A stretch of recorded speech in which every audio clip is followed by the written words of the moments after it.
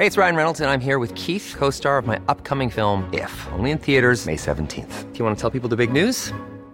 All right, I'll do it. Sign up now and you'll get unlimited for $15 a month and 6 months of Paramount Plus Essential Plan on us. MintMobile.com/switch. Upfront payment of $45 equivalent to $15 per month. Unlimited over 40 gigabytes per month. Face lower speeds. Videos at 480p. Active Mint customers by 531.24 get 6 months of Paramount Plus Essential Plan. Auto renews after 6 months. Offer ends May 31st, 2024. Separate Paramount Plus registration required. Terms and conditions apply if rated PG. Many of us have those stubborn pounds that seem impossible to lose, no matter how good we eat or how hard we work out. My solution is PlushCare. PlushCare is a leading telehealth provider with doctors who are there for you day and night to partner with you in your weight loss journey. They can prescribe FDA-approved weight loss medications like Wegovy and Zepbound for those who qualify. Plus, they accept most insurance plans. To get started, visit plushcare.com/weightloss. That's plushcare.com/weightloss. This is Internet Marketing.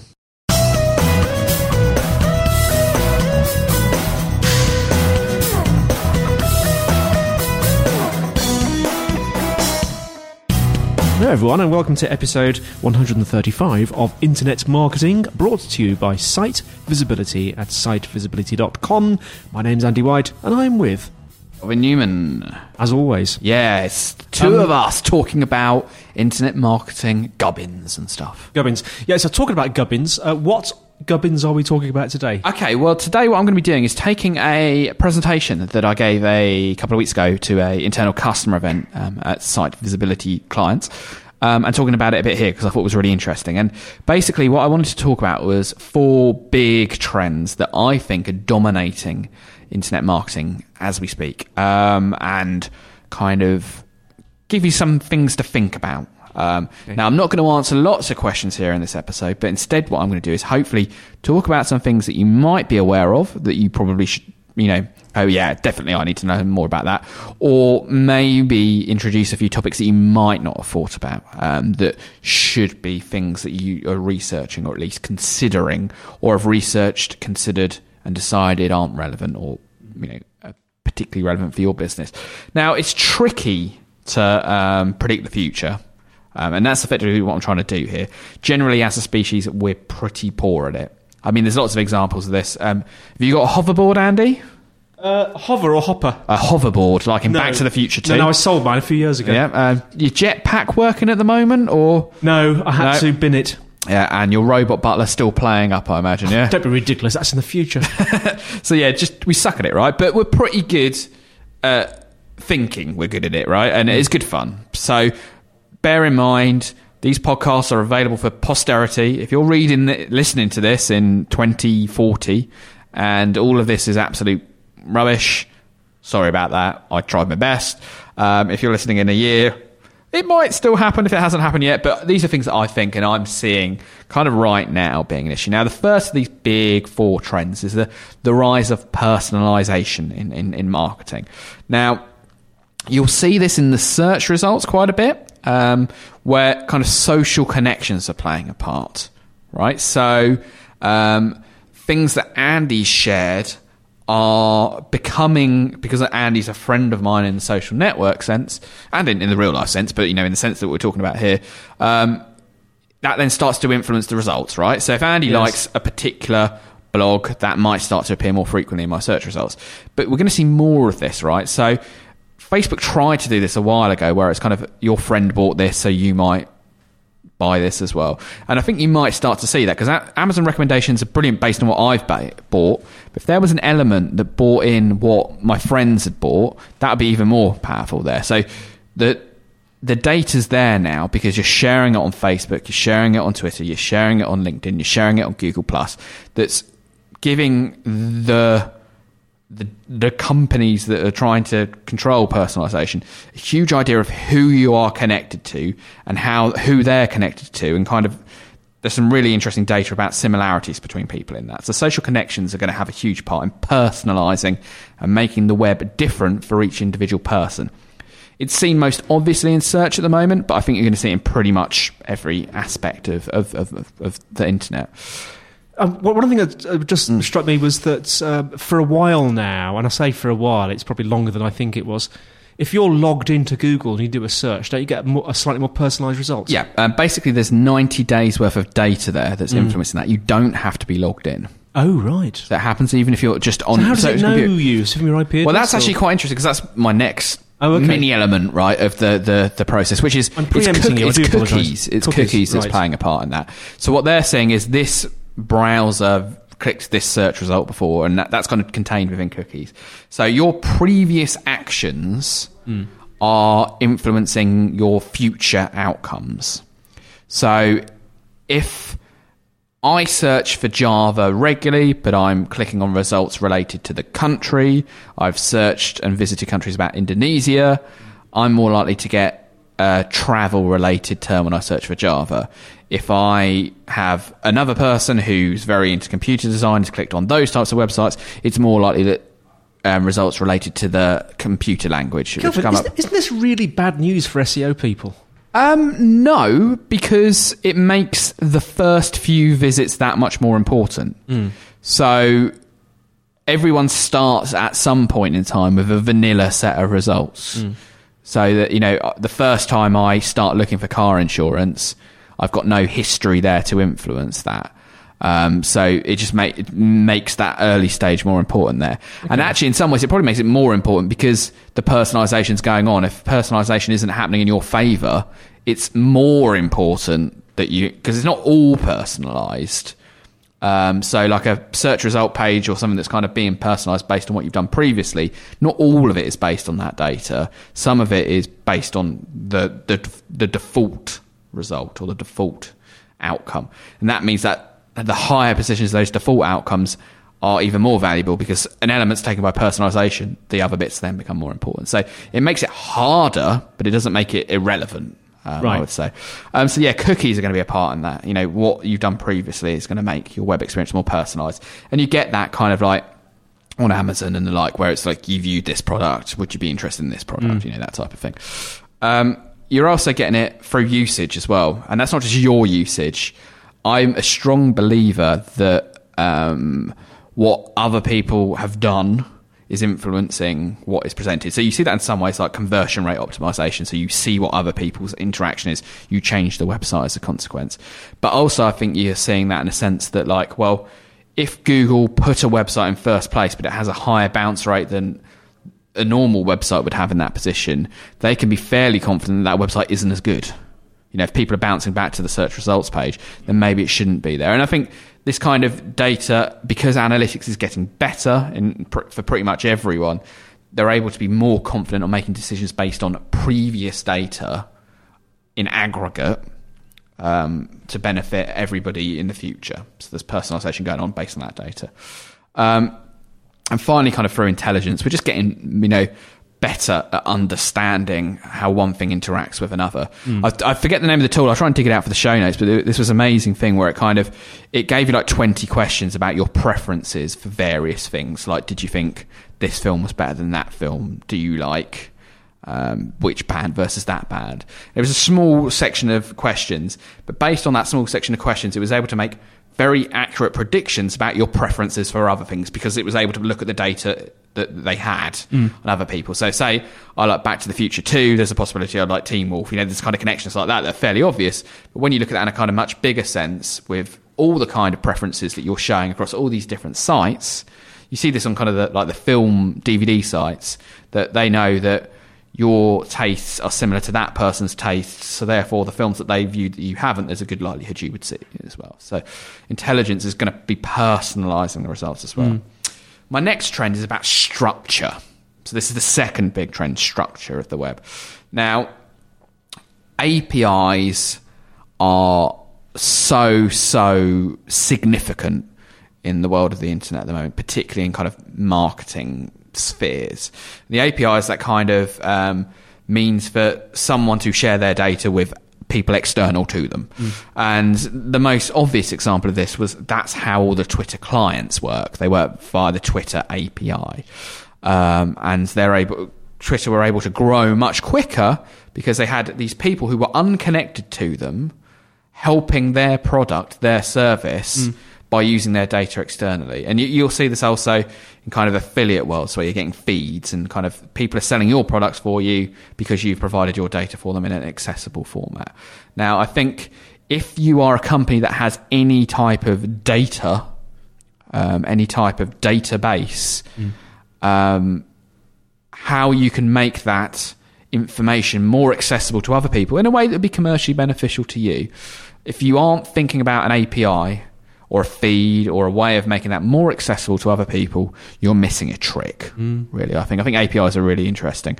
There's also the rise of kind of more structured data in the markup, so micro formats, rich snippets, and schema, which is the new schema.org, which is the agreed new micro format that Yahoo, Bing, and Google have sort of agreed on, which is a slight different from the traditional micro formats.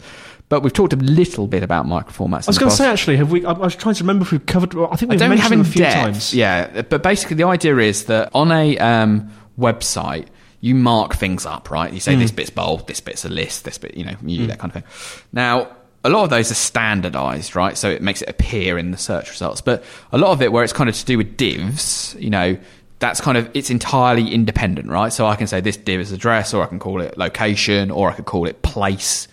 And they are all the same thing. So microformats is an attempt to standardize that for particular types of data. So they say, if you're going to put an address on a page, here's how you should mark it up. You can style it however you like, but the town is marked up as town and all these kind of things. Because a lot of this, as a person looking at it, is instinctive. We understand what it is. But for a machine, they can assume, but they don't know for definite. So microformats are about marking that up in a certain way. Now, the most common ones are like HCard for like addresses and personal details, HReview for kind of review scores out of 100. There's ones like HProduct, which aren't as widely developed, but that's kind of connected to things like the Merchant Center in Google. But basically, the reason that you'll be doing this is to make the search engine's life easier, but they're doing you a favor. So if you look at lots of search results now, you will see elements of microformats being pulled into the results, and they're known as rich snippets. So if you search for a name of someone, if you search for Kelvin Newman, and you see the LinkedIn page, most of those results are blue line for the title tag, 2 lines for the description, and a line for the URL. LinkedIn, they've got one more line there. They've got blue line for the URL, for the title tag, sorry. A sort of grey text that says my job title, the city I work in, and the company I work for. And that's the rich snippet, is it? And that's the rich snippet. Right. And what they've done is because LinkedIn is marked up that this is his job, this is his company, this is his location, Google know that, and they pull that in as standard. You'll see that where stars start to appear in search results. Beginning of the semantic web. Yeah, it's all to do with the semantic web, and that's a structural thing that's changing. And quite exciting for kind of technical people as well. It's kind of sort of connected to structure as well, but I think kind of open source software is meaning that we kind of build things in a different way. Now, I can't really understand many arguments for someone to build a website that's not built in one of the major open source content management systems. Be it Joomla, be it Drupal, be it WordPress for kind of flat sites, be it Magento for kind of Magento. It's Magento. I can never remember Magento. Is it Magneto? Yeah. It's A lot can happen in the next 3 years. Like a chatbot may be your new best friend. But what won't change? Needing health insurance. United Healthcare Tri-Term Medical Plans are available for these changing times. Underwritten by Golden Rule Insurance Company, they offer budget-friendly, flexible coverage for people who are in between jobs or missed open enrollment. The plans last nearly 3 years in some states, with access to a nationwide network of doctors and hospitals. So for whatever tomorrow brings, United Healthcare Tri-Term Medical Plans may be for you. Learn more at uh1.com. Ryan Reynolds here from Mint Mobile. With the price of just about everything going up during inflation, we thought we'd bring our prices down. So to help us, we brought in a reverse auctioneer, which is apparently a thing. Mint Mobile Unlimited Premium Wireless. How to get 30, 30, how to get 30, how to get 20, 20, 20, how to get 20, 20, how to get 15, 15, 15, 15, just $15 a month? Sold! Give it a try at mintmobile.com/switch. $45 up front for 3 months plus taxes and fees. Promo rate for new customers for limited time. Unlimited more than 40 gigabytes per month. Slows full terms at mintmobile.com. I'm Sandra, and I'm just the professional your small business was looking for. But you didn't hire me because you didn't use LinkedIn Jobs. LinkedIn has professionals you can't find anywhere else, including those who aren't actively looking for a new job, but might be open to the perfect role, like me.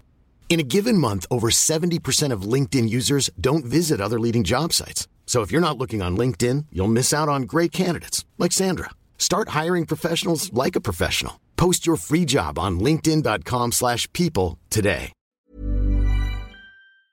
We know the one we're talking about for Eurosia. Yeah. Now, what that's saying is there is you can actually fashion a pretty good job board out of WordPress and a plugin. You can function a pretty good directory out of WordPress and a plugin. You can build a pretty good, private subscription site using WordPress and a plugin. Now, what that's allowing people to do is to be more innovative and more inventive because they're building on a foundation of an existing content management system rather than having to start from scratch. And that's exciting for innovation because it reduces the cost of it. It's exciting for projects because that's instantly wiped out a chunk of money that they would have had to otherwise spend on you're building on something that's already a pretty strong foundation and base there. I think that's really exciting and something that we're only going to see more of. And also the world of tagging. Tagging's gone a bit out of fashion of late. It was probably most relevant when people were using Delicious a lot and they would tag their content. But you're starting to see that again with the hashtags on Twitter. Now, I've said this to a few people. I actually think you could probably knock up a reasonable search engine by taking URLs that were tweeted and their hashtag and associating the two between them and then seeing how many times they've been tweeted, right? So I can see if a URL's been tweeted 150 times with the hashtag apprentice and I search for apprentice, it probably would be a reasonable result. It would be open to spam, but if you ignore that aspect of it, I think you can actually gain quite a lot of data for the association between content and tags. So exciting there on that side of things. My third trend is the alternative algorithms. Now, a lot of people, you questioned this a bit earlier, Andy, about, is that bad news for SEO? Is SEO dead? What's the future of search marketing? I think for most of us, our future, the title might change, what we're doing day to day might change, but I think what we are is algorithm marketers. So we're marketers who understand computer algorithms which influence a purchasing decision.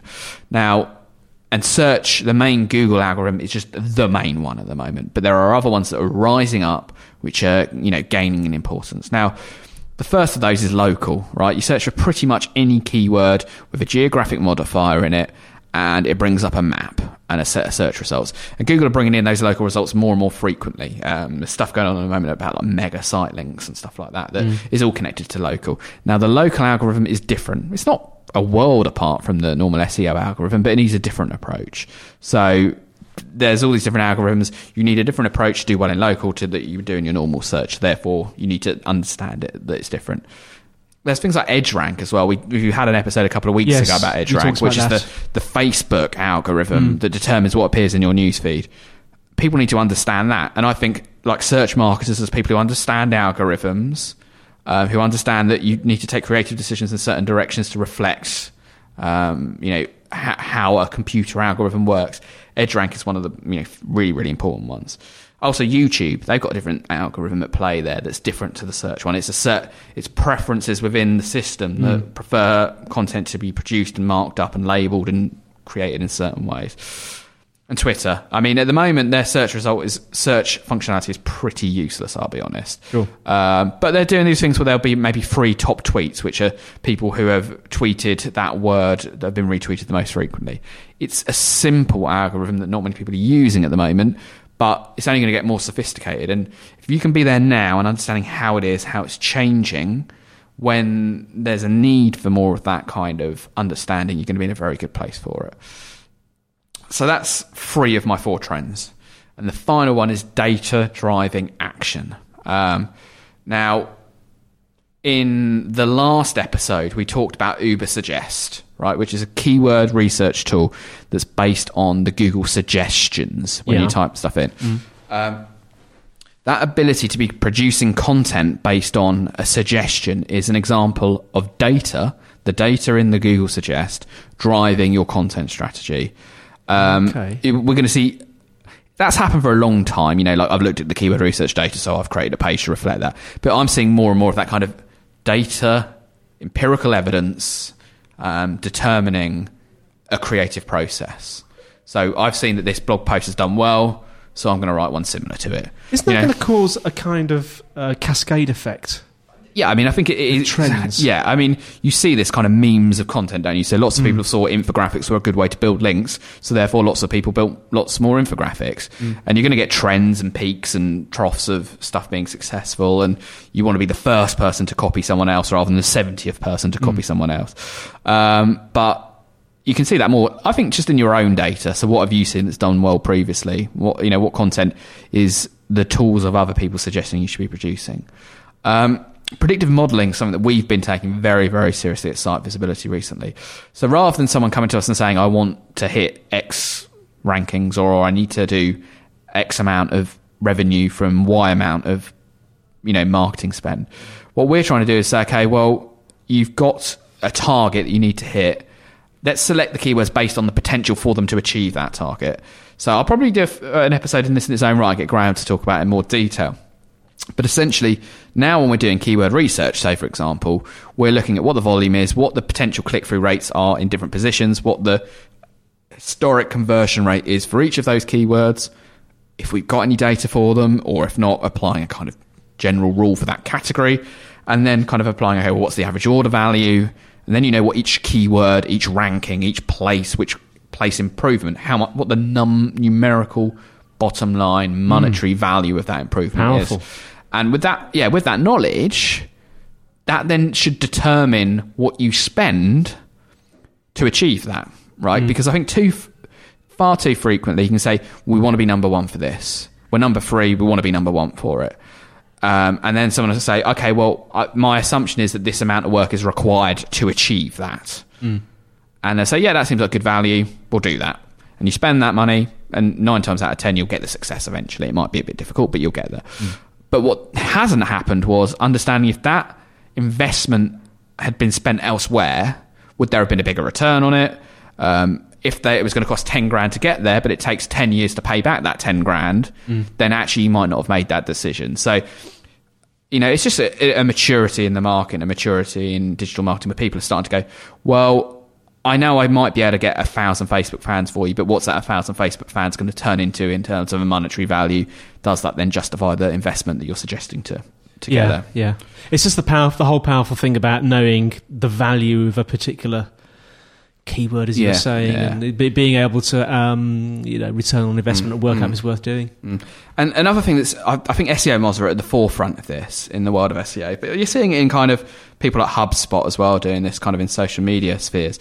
That is the rise of the correlation study. So a lot of digital marketing is built on gut instinct and impressions and interpretations of circumstance. And that's good, and it works really well for most people. But if you can see that in previous circumstances, including a certain word in your tweet increases its likelihood of someone retweeting it, then you'll probably want to include that word in that tweet if it's appropriate. You'll probably want to know about it as well. Yeah, and you want to know about it as well. Yeah. So these correlation studies that are going on, things like, mine's only small scale, but recently the stuff I've been doing about looking, well, does something that gets shared on Twitter have an equal likelihood of being shared on Facebook? It's only a small thing, but there's hundreds, if not thousands of people doing these small scale correlation studies, sharing them publicly, that mean that we're less likely to make mistakes. The less likely we are to make mistakes, the more likely we are to be successful, and then you build above and beyond that. And also data, like just stupid things like people are really starting to get their head around analytics and looking at where the holes are in their funnel or the leaks in their process. Is there a button that doesn't work quite as the person would expect it to? Is there a page of your process that explains how your delivery works that has a higher dropout rate than you would expect, which means should you be reworking that content? Do you have certain products which get added to your basket more than other products, but don't get bought once they're in the basket at the same ratio? Do you have certain white papers that describe themselves in certain ways that, despite getting the same amount of traffic as other white papers with different descriptions, get a higher click-through rate? That means you can exchange that. All that data's there with a free tool in Google Analytics. There's even more if you start to get in some of the paid-for tools. And it's just really exciting for me to we've always concentrate on just get more people in, and if enough people get through the door, enough of them are going to buy eventually. When actually not worrying about, well, what do we do with those people once we get them through the door, and that. So it's sort of the and then what mentality, isn't it? Yeah, and I think that's it. So they're my kind of big 4 trends that we've got there. So we've got the kind of personalization. We've got the data driving action. We've got, I've kind of confused myself on my 4 different things here. So we've got data driving action, alternative algorithms, structures, and personalization in reverse. And there's elements of those trends. They interconnect. There's different patterns within them. But hopefully in that, you've seen some things that either are trends that you've seen. It's like, I can see myself heading that direction, or maybe introduce some new things you've not heard about before. I'll tell you what, it'd be really interesting, Kelvin, to come back in a year's time and review this episode. Don't do that. I think that will have been proved very wrong. At least I'm not predicting things like Twitter are going to buy, I don't know, Facebook or something like that. Only if they did next week now, wouldn't it? Fantastic. So hopefully there's some bits in there that people will find interesting and want to explore a little more. Kelvin, thank you so much. Really great information there, and we wait with bated breath. So take advantage of it, folks. Just be aware of those trends and try and ride the wave. Absolutely. As Kelvin nods his head, which doesn't work on an audio podcast. Nodding doesn't work. Nod. Nod. Well, thank you very much for listening. Keep the reviews and the emails and the MP3s and the phone calls coming. Number at the end. And that's it from me, Andy White. And goodbye from me, Kelvin Newman. And we'll see you next time on Internet Marketing, brought to you by Site Visibility. Goodbye. Bye.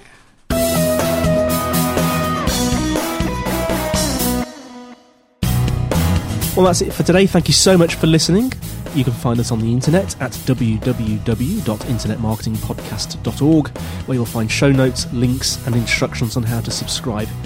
We would absolutely love to get feedback, comments, and questions from you. If you want to send an email, send it to kelvin.newman@sitevisibility.com. Also, feel free to comment on the website, and if you'd like to use our voice line number, if you're outside of the UK, it's +44 1273 256 150. If you're inside the UK, it's 01273 256 150. And you can leave a voice comment or question and we'll play it on the show. Also, we would absolutely be delighted if you would give us a rating on iTunes itself.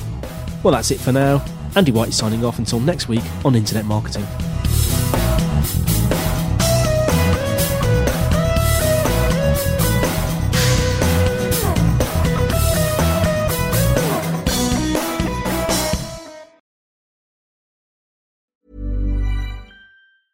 Hey, it's Danny Pellegrino from Everything Iconic. Ready to upgrade your style game without blowing your budget? Check out Quince. They've got all the good stuff, shirts and polos, activewear, and fine leather goods, all at 50 to 80% less than other high-end brands. And the best part? They're all about safe, ethical, and responsible manufacturing. Get that luxury vibe without the luxury price tag. Hit up quince.com/upgrade for free shipping and 365-day returns on your next order. That's quince.com/upgrade. When you make decisions for your company, you look for the no-brainers. If you have a lot of mailing to do, Stamps.com is the ultimate no-brainer. Use the Stamps.com mobile app to mail everything you need to keep your business running with up to 89% off USPS and UPS. Make the same no-brainer decision as over 1 million other businesses with Stamps.com. Use code PROGRAM for a special offer. That's Stamps.com, code PROGRAM.